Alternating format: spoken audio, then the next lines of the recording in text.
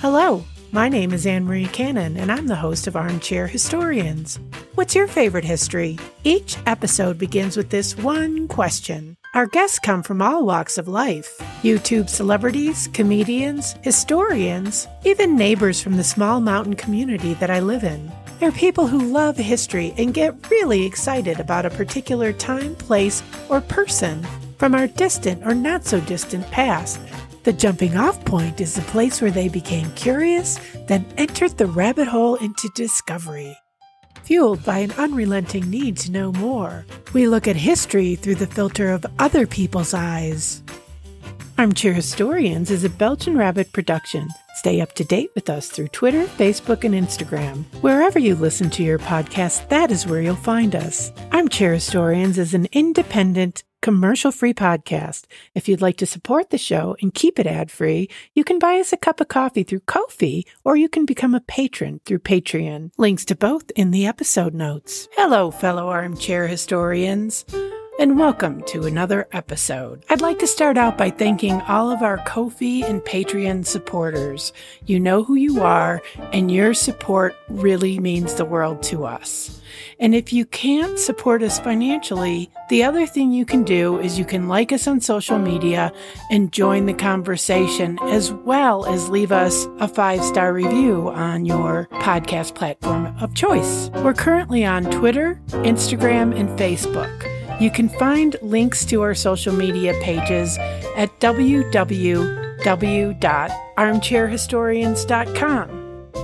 In this episode, I talked to author, sweetheart of the sideshow, and fashion writer Ilise Carter about her new book, The Red Menace: How Lipstick Changed the Face of American History.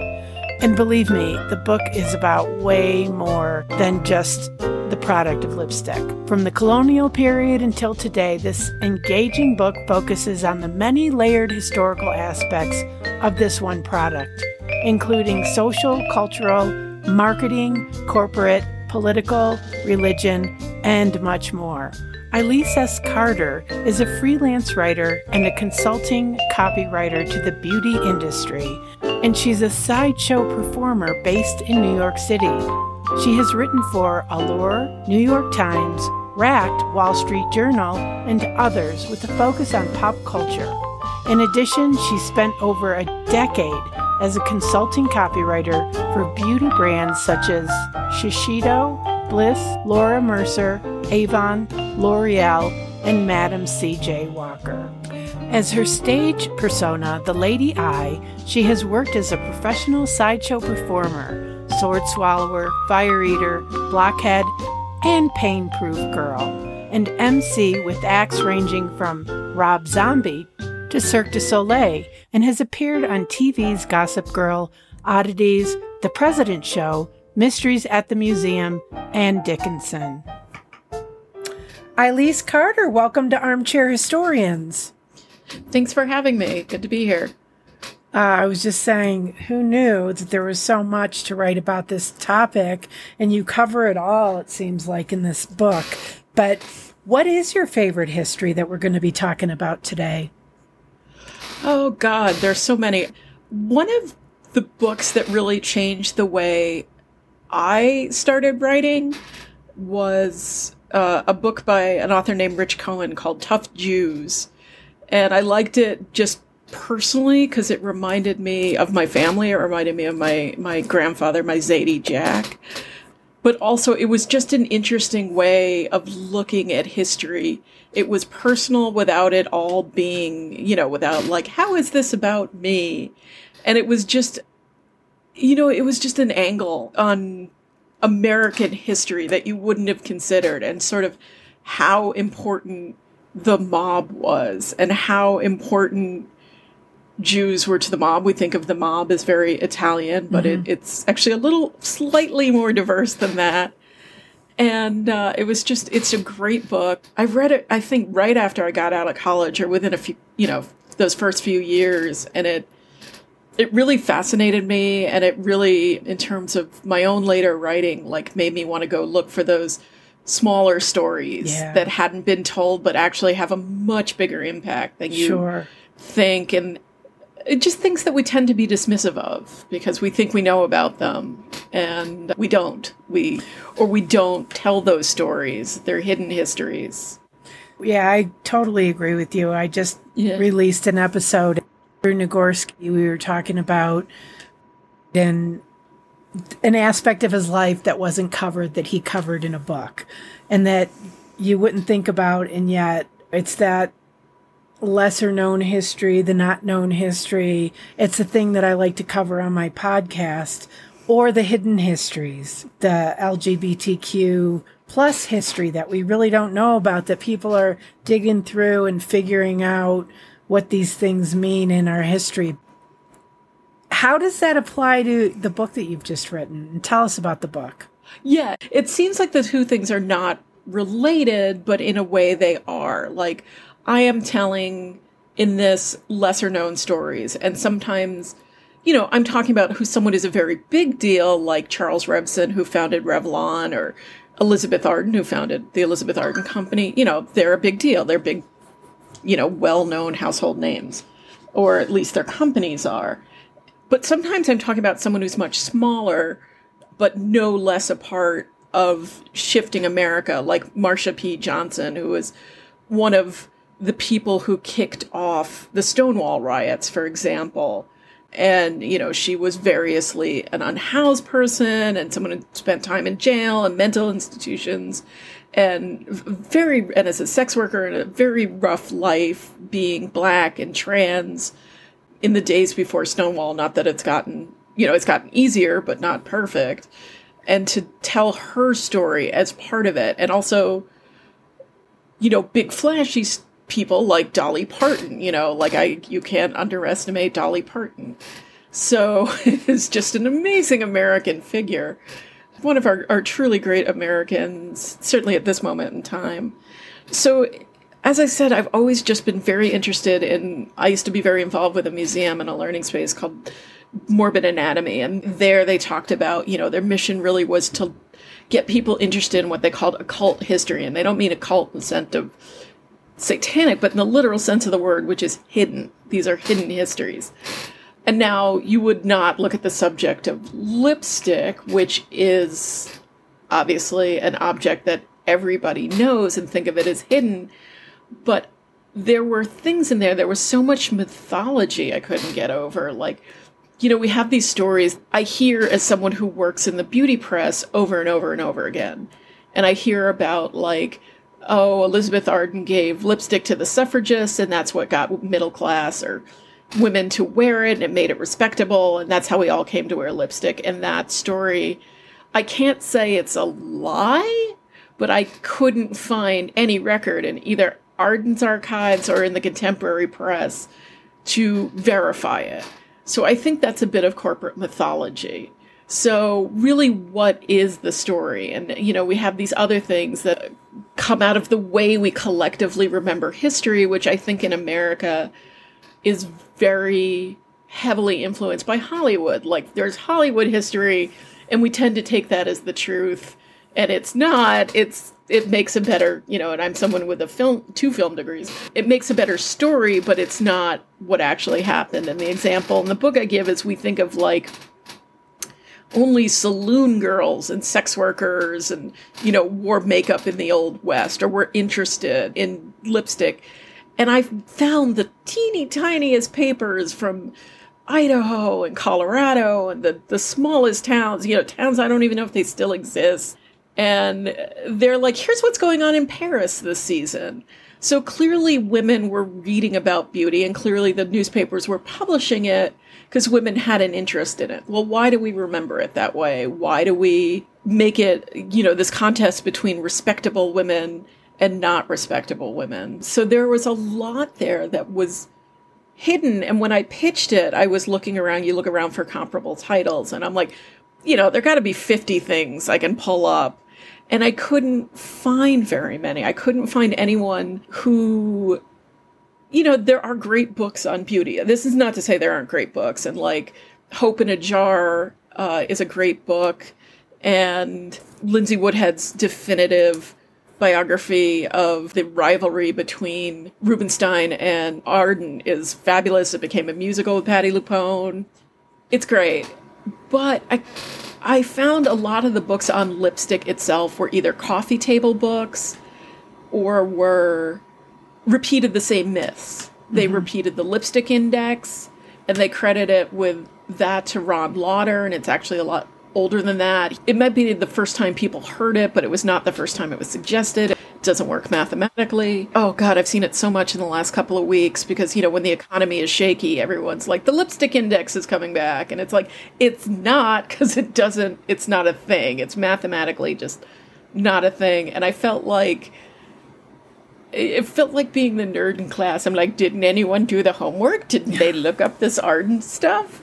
And I couldn't find that people had. So my take on it, while there are other great books, that's not to knock other people's work at all, on lipstick specifically, not a founder story or beauty, dating back to antiquity, I just really couldn't find anything that was comparable.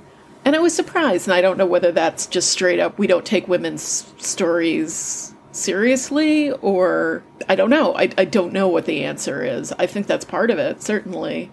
Well, they needed for you to come along and to ask the right questions. And what's the name of the book? The book is The Red Menace, How Lipstick Changed the Face of American History. It's a brilliant title, too. Thank you so much. I spent a lot of time explaining to people it's not just red lipstick. I chose The Red Menace because it was a sort of pun on history. It comes up in the 50s. It was the Red Menace itself is a concept of describing the threat of communism or socialism to America. And, lipstick felt like something that in some ways was very threatening. In some ways, in some ways it's very celebrated. Yeah, when you say threatening, do you mean threatening to the establishment of the main religions, the political order of a period in time? Kind of talk a little bit more about who is perceiving it as such. Yeah, it starts off in America, and America has a very, I'm researching the next books, so this is very much on my mind. America has its roots in Puritanism and Calvinism and this sense of like the holiness of self-denial. And also that women like children should be certainly seen and not heard, and maybe not even seen that much. So in the Victorian era, American women were wearing it to some extent. Queen Victoria herself very specifically hated lipstick, like she mentions it to Parliament in one of her addresses. But the thing about it is, the reasons are it's considered dishonest. You might trick a man into thinking you're more attractive than you actually are. And he'll marry you and then get you home and you'll wash your face. I love that. Yeah. Which is kind of hilarious. It's like, well, then you've married someone real stupid, like you're going to be miserable for other reasons. There are some roots to it in the Bible, and there is some religious objection to it. But a lot of it is just about Americans. A lot of Americans put a high store on women's modesty, and you don't want to stand out. And also it really wasn't so much in the beginning, really until the second half of the 20th century, that it was about your personal expression. It was about recreating the blush of youth. As that, we get paler as we get older, lips fade a little bit. And so it was considered both dishonest and you're getting old, just be old. Don't try and fool anyone. And that is a very bold statement for a woman to make. Like, I am not going to age gracefully. I'm not going to be an unseen, unheard crone. I am going to, still consider myself very vital, very sexy, sexual. And so that is a very threatening thought. By the mid-20th century, everything flips, and you wouldn't consider a proper lady wouldn't consider going out of the house without a lipstick. That is part of being well-dressed, well-groomed. We put a huge emphasis on it. We go back and forth. If you think of 18th century French courtiers, makeup is a very unisex thing. Men wear it, women wear it. And with the American Revolution, we are very quick to put our collective style, sartorial fashion foot down and be like, we are Americans. We are not fancy French people. We are not Europeans. We don't have a king. We are Americans. And we're plainly dressed, and we're out being pioneers and taming the wilderness that is America and the American experiment. So there's a lot of it that's just about men and women very quickly ditch, the wigs, powdered wigs start to go, face powder, beauty patches, all of that starts to go very quickly because we're Americans, and that is the, flag T-shirt of early America. And it's an expensive item. It's an impractical item. It certainly existed. The first, I guess, ad you would call it, I found, we were still a colony. It was 1760. I found it in the paper that Benjamin Franklin owned, and they were selling rouge and powder, which is an early form of, it was a red coloring for your skin. You could use it on your lips. You could use it on your cheeks. So we were using it. It just would have been either a very upper crust item because women who had the disposable time and income to use it, that was a thing. And it's also, you weren't doing farm work, you weren't doing chores, you weren't out in the sun. I don't put lipstick on to garden or clean the garage. That would be very strange. And it's very, most of Americans live at this point on farms in, if not small cities, certainly, at the edge of the wilderness. So it's really not an item most Americans, middle class and below, have a use for. The exception to that being theater people and, sex workers. And so it is a very tarting yourself up thing. But it's not just them. It is upper class women. So we are using it as a new nation, just not a lot, and only a certain amount. And it's a luxury item that is highly impractical. Well, and one of the other things you talk about Martha Washington and how she had her own recipe. It seems like, obviously early on, people were probably making it for themselves or having it made for them. And one of the other things you talk about is the fact that it was something that you didn't really talk about. It was something you did, but you didn't necessarily, like today, we think of the Kardashians and they're constantly some new product, lipstick, whatever, it's out there. And it's not something that we necessarily talked about on the internet back in the early days of America.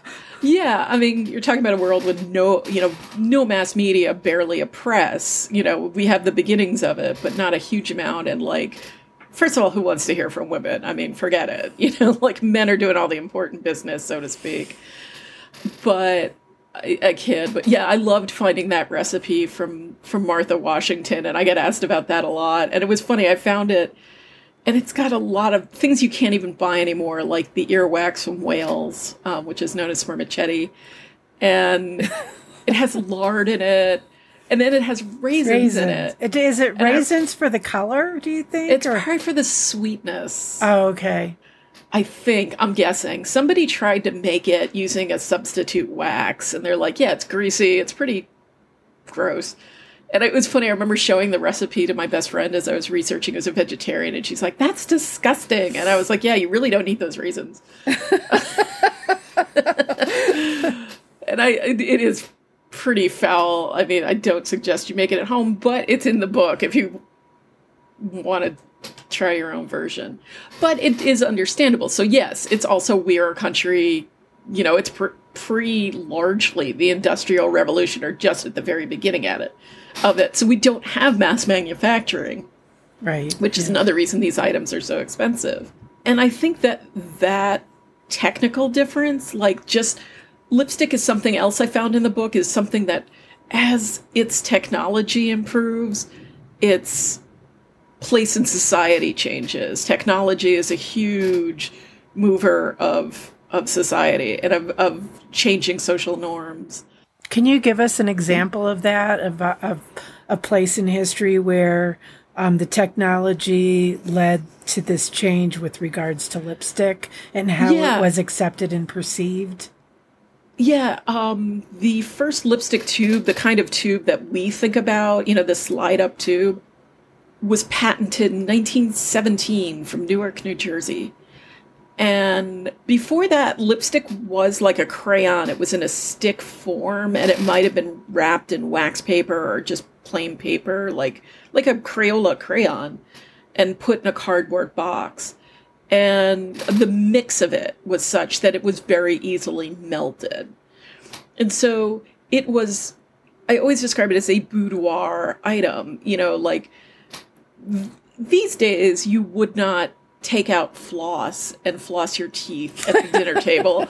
If you went out for dinner, your companions would be like, that is disgusting, and you were never invited out again. Lipstick was very similar. It was something you put on in your bedroom if you put it on. And a lot of, at this starting, let's say in the Victorian era, you get upper middle class and upper class women wearing it, but you never, as you said, you never talked about it any more than you talked about like how you got into your corset. It was a very private form of hygiene or your dressing habits, and it was just not something that was talked about. Plus, you really can't take it anywhere because it's a mess. It will melt, and if it will melt, it will if you have pockets in your dress, which you might not, forget it. Forget it, they're ruined. If you carried a purse, everything in the purse. It's a mess to carry. The formulas get harder because of, they get waxier and they get a little harder, but someone in New Jersey, I forget, his name always escapes me, invents the tube, which is pretty similar to the tube we use today. Now, suddenly it's closed, and you can put it in a purse, and you can put it in a pocket, and you can put it in a glove box in your car. And also at the same time, more Americans have cars. More Americans are in the city. Women go to the movies. Women go to department stores. Women are just physically out in public more than they've ever been, as opposed to being like farm wives or laborers or people who live living miles from other people. You go to town once in a while, but generally speaking, you stay at home. So suddenly the two things of women just being physically more mobile, thanks to boats and trains and cars, people concentrated together more in cities, and now you can take your lipstick when you go. So to me, the big change in American consumption, and I think worldwide consumption of lipstick, is not wearing lipstick. Women were wearing lipstick before the 20s. It's reapplying lipstick. It's having a lipstick you can take with you and reapply as you go about your day. More women are in jobs, pink collar, blue collar jobs as these things change. And so just the technology of having the lipstick tube sort of changes everything. Edith Wharton, who you think of as like kind of the word on Victorian propriety and what was good and what was bad, found putting on lipstick at the table like foul. Like, again, to her, it was, might as well have flossed your teeth after dinner. It was, to her, she found it just disgusting. Which was interesting to me. She didn't oppose wearing lipstick. She opposed people reapplying it, or that the world sort of knew you were wearing it rather than being your little secret. Like, that's how you sort of extended the blush of your youth. So you talk a lot about the industry of makeup and how it affected and dictated, women and their marketing. And you also say in the book, women of color would be largely left out of the mainstream conversation around beauty consumption for years to come. Can you talk a little bit more about that? Yeah, it's interesting. I found Madam C.J. Walker's granddaughter, or great-granddaughter, I think, is actually a scholar of some of this stuff, certainly of her grandmother's accomplishments. And there really should be more definitive books on the history of women of color and beauty in America, because it's a fascinating history. And I, not exactly my story to tell as a white lady, but I did want to dig into it and include them in their history as much as I could. And it's interesting because all women who were consuming lipstick, they were among that number. And because they were sold the same dreams that all women are sold, that it attracts men and that it's aspirational and that you'll look better socially, you'll be more socially prominent, you'll be more attractive. It's the modern thing to do. They were given that same messaging. Their messaging was also unfortunately layered with the white supremacy of beauty. Like, lighter skin is more beautiful, thinner lips, certain colors are okay, certain colors are not.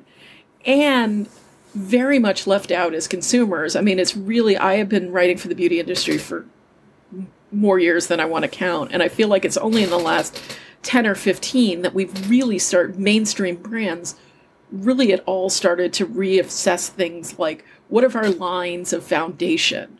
What does the word nude mean? Like, because people, when they're naked, are different colors. And so, like, generally when you're talking about a lipstick that's nude, it's more often than not matching a white skin tone. And that's, most of the world doesn't look like that nude. So there are all these layers to it. And one story that I found just fascinating was Max Factor, for example, just, very popular mass market brands. They just did not, their color ranges, certainly skin tone matching, just was not very wide at all. They generally just didn't think about, Hispanic or Asian or Black skin tones. They just didn't match for that. They didn't think about it. But of course, all of these women wanted lipsticks of their own.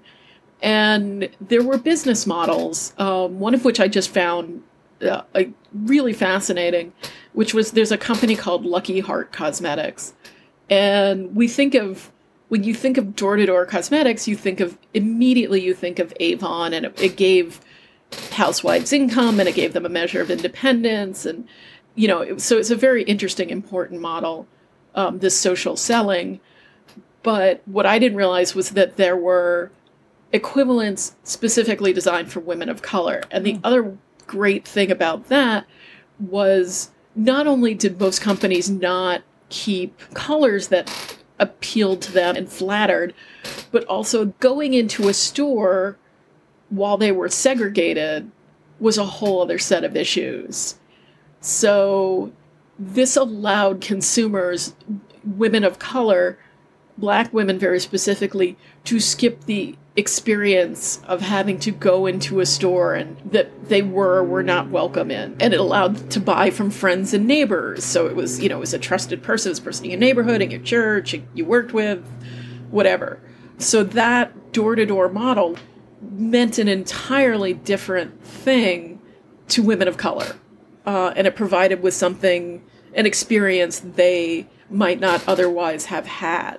You certainly could go in and buy from Woolworths or your local drugstore or your local general store or whatever was in your town.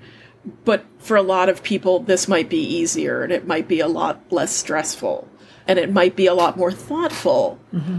They advertised in Jet magazine and Ebony magazine, and they, it did also encourage that sort of have your own income and work in your spare time and that sort of modeling that we generally just associate with Avon and Mary Kay. So there were brands, and there was Madam C.J. Walker didn't do a huge amount in color cosmetics, but I was wondering about that. I know her for hair, but I didn't know if she did cosmetics. Not tremendously. I think they did go into cosmetics for a while, but not not deeply, and not what they're known for, and not what she made her fortune on. But still an amazing American story. So it is, the history of women of color and cosmetics is deep, and it's just as long. And you talk about your hidden histories, and, I did not know. I grew up in Manhattan. And so one of the department stores was Bloomingdale's. I was familiar with Bloomingdale's. I could, as a young kid, or not young, but, as a teenager, whatever, that's as far as I could walk from my parents' apartment. That was okay. And I remember on their floor, this was the 80s, revealing my age a little bit, was, they had this incredibly fancy, shiny, flashy selling floor for cosmetics.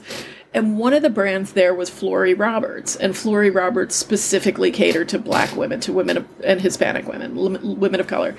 And they were fancy and gorgeous and upmarket in this very competitive space. So all my life, I just assumed she was Black. Flory Roberts must have been Black.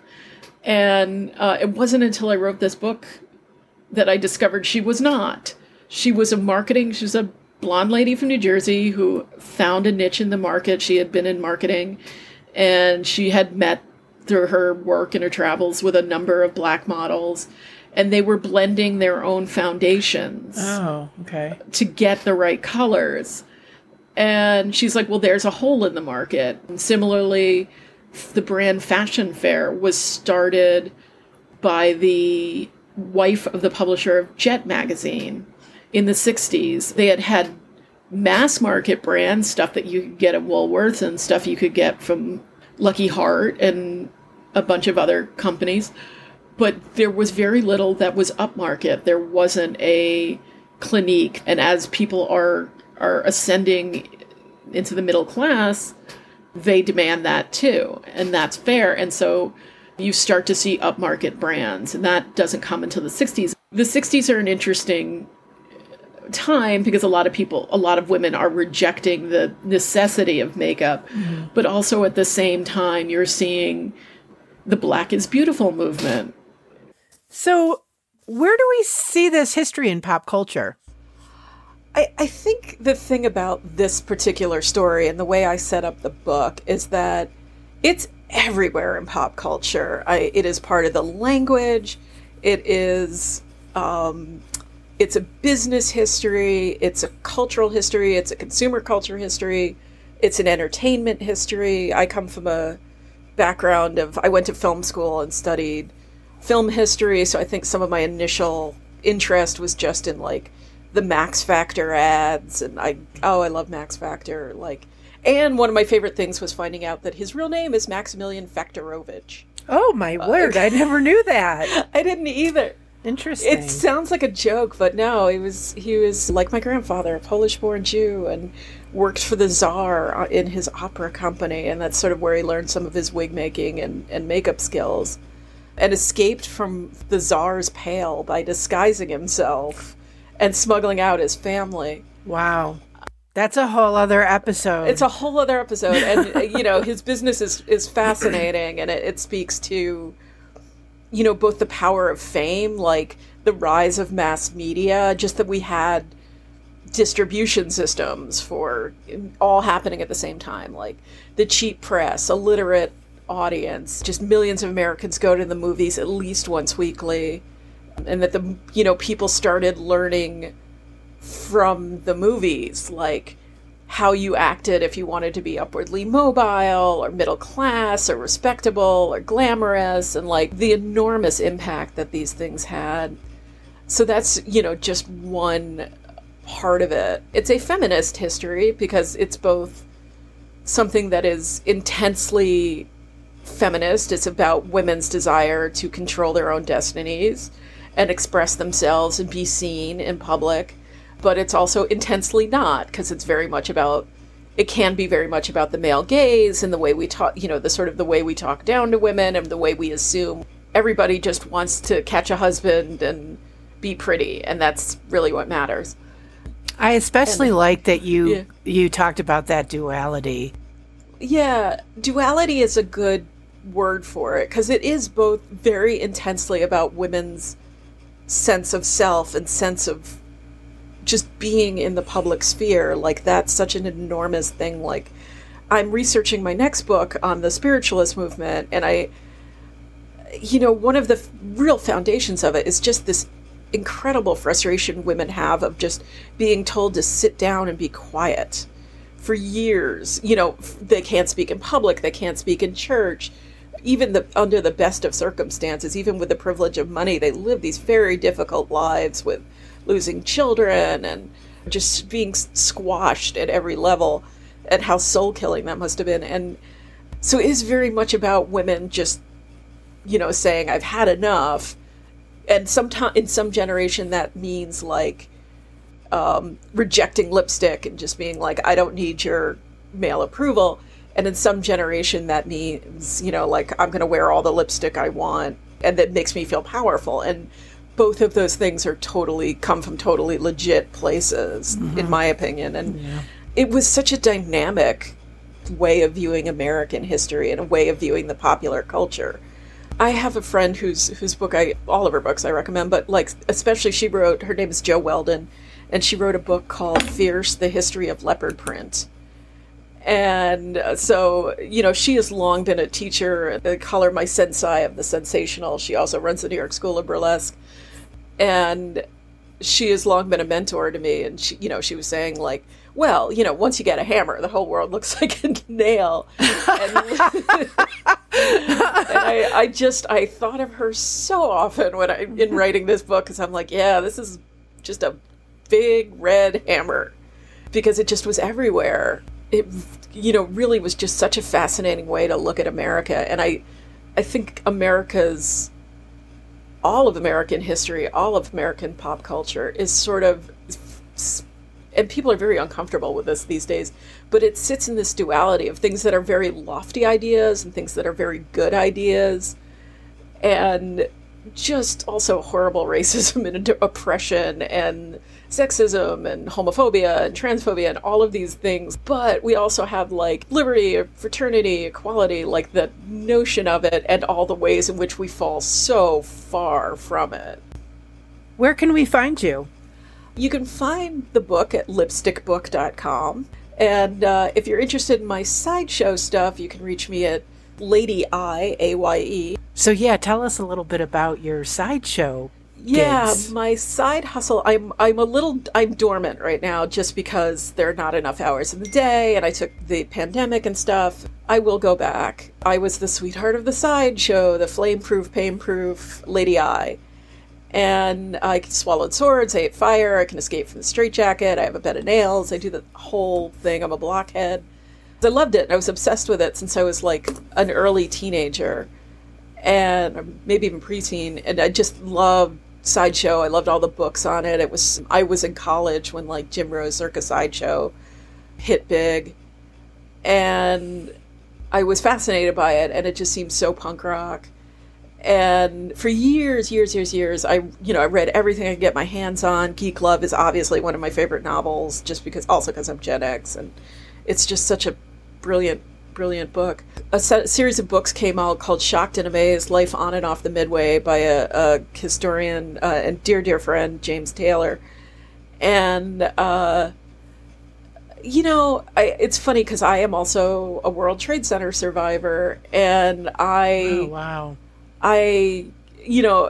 that, you get the sense like life is very short.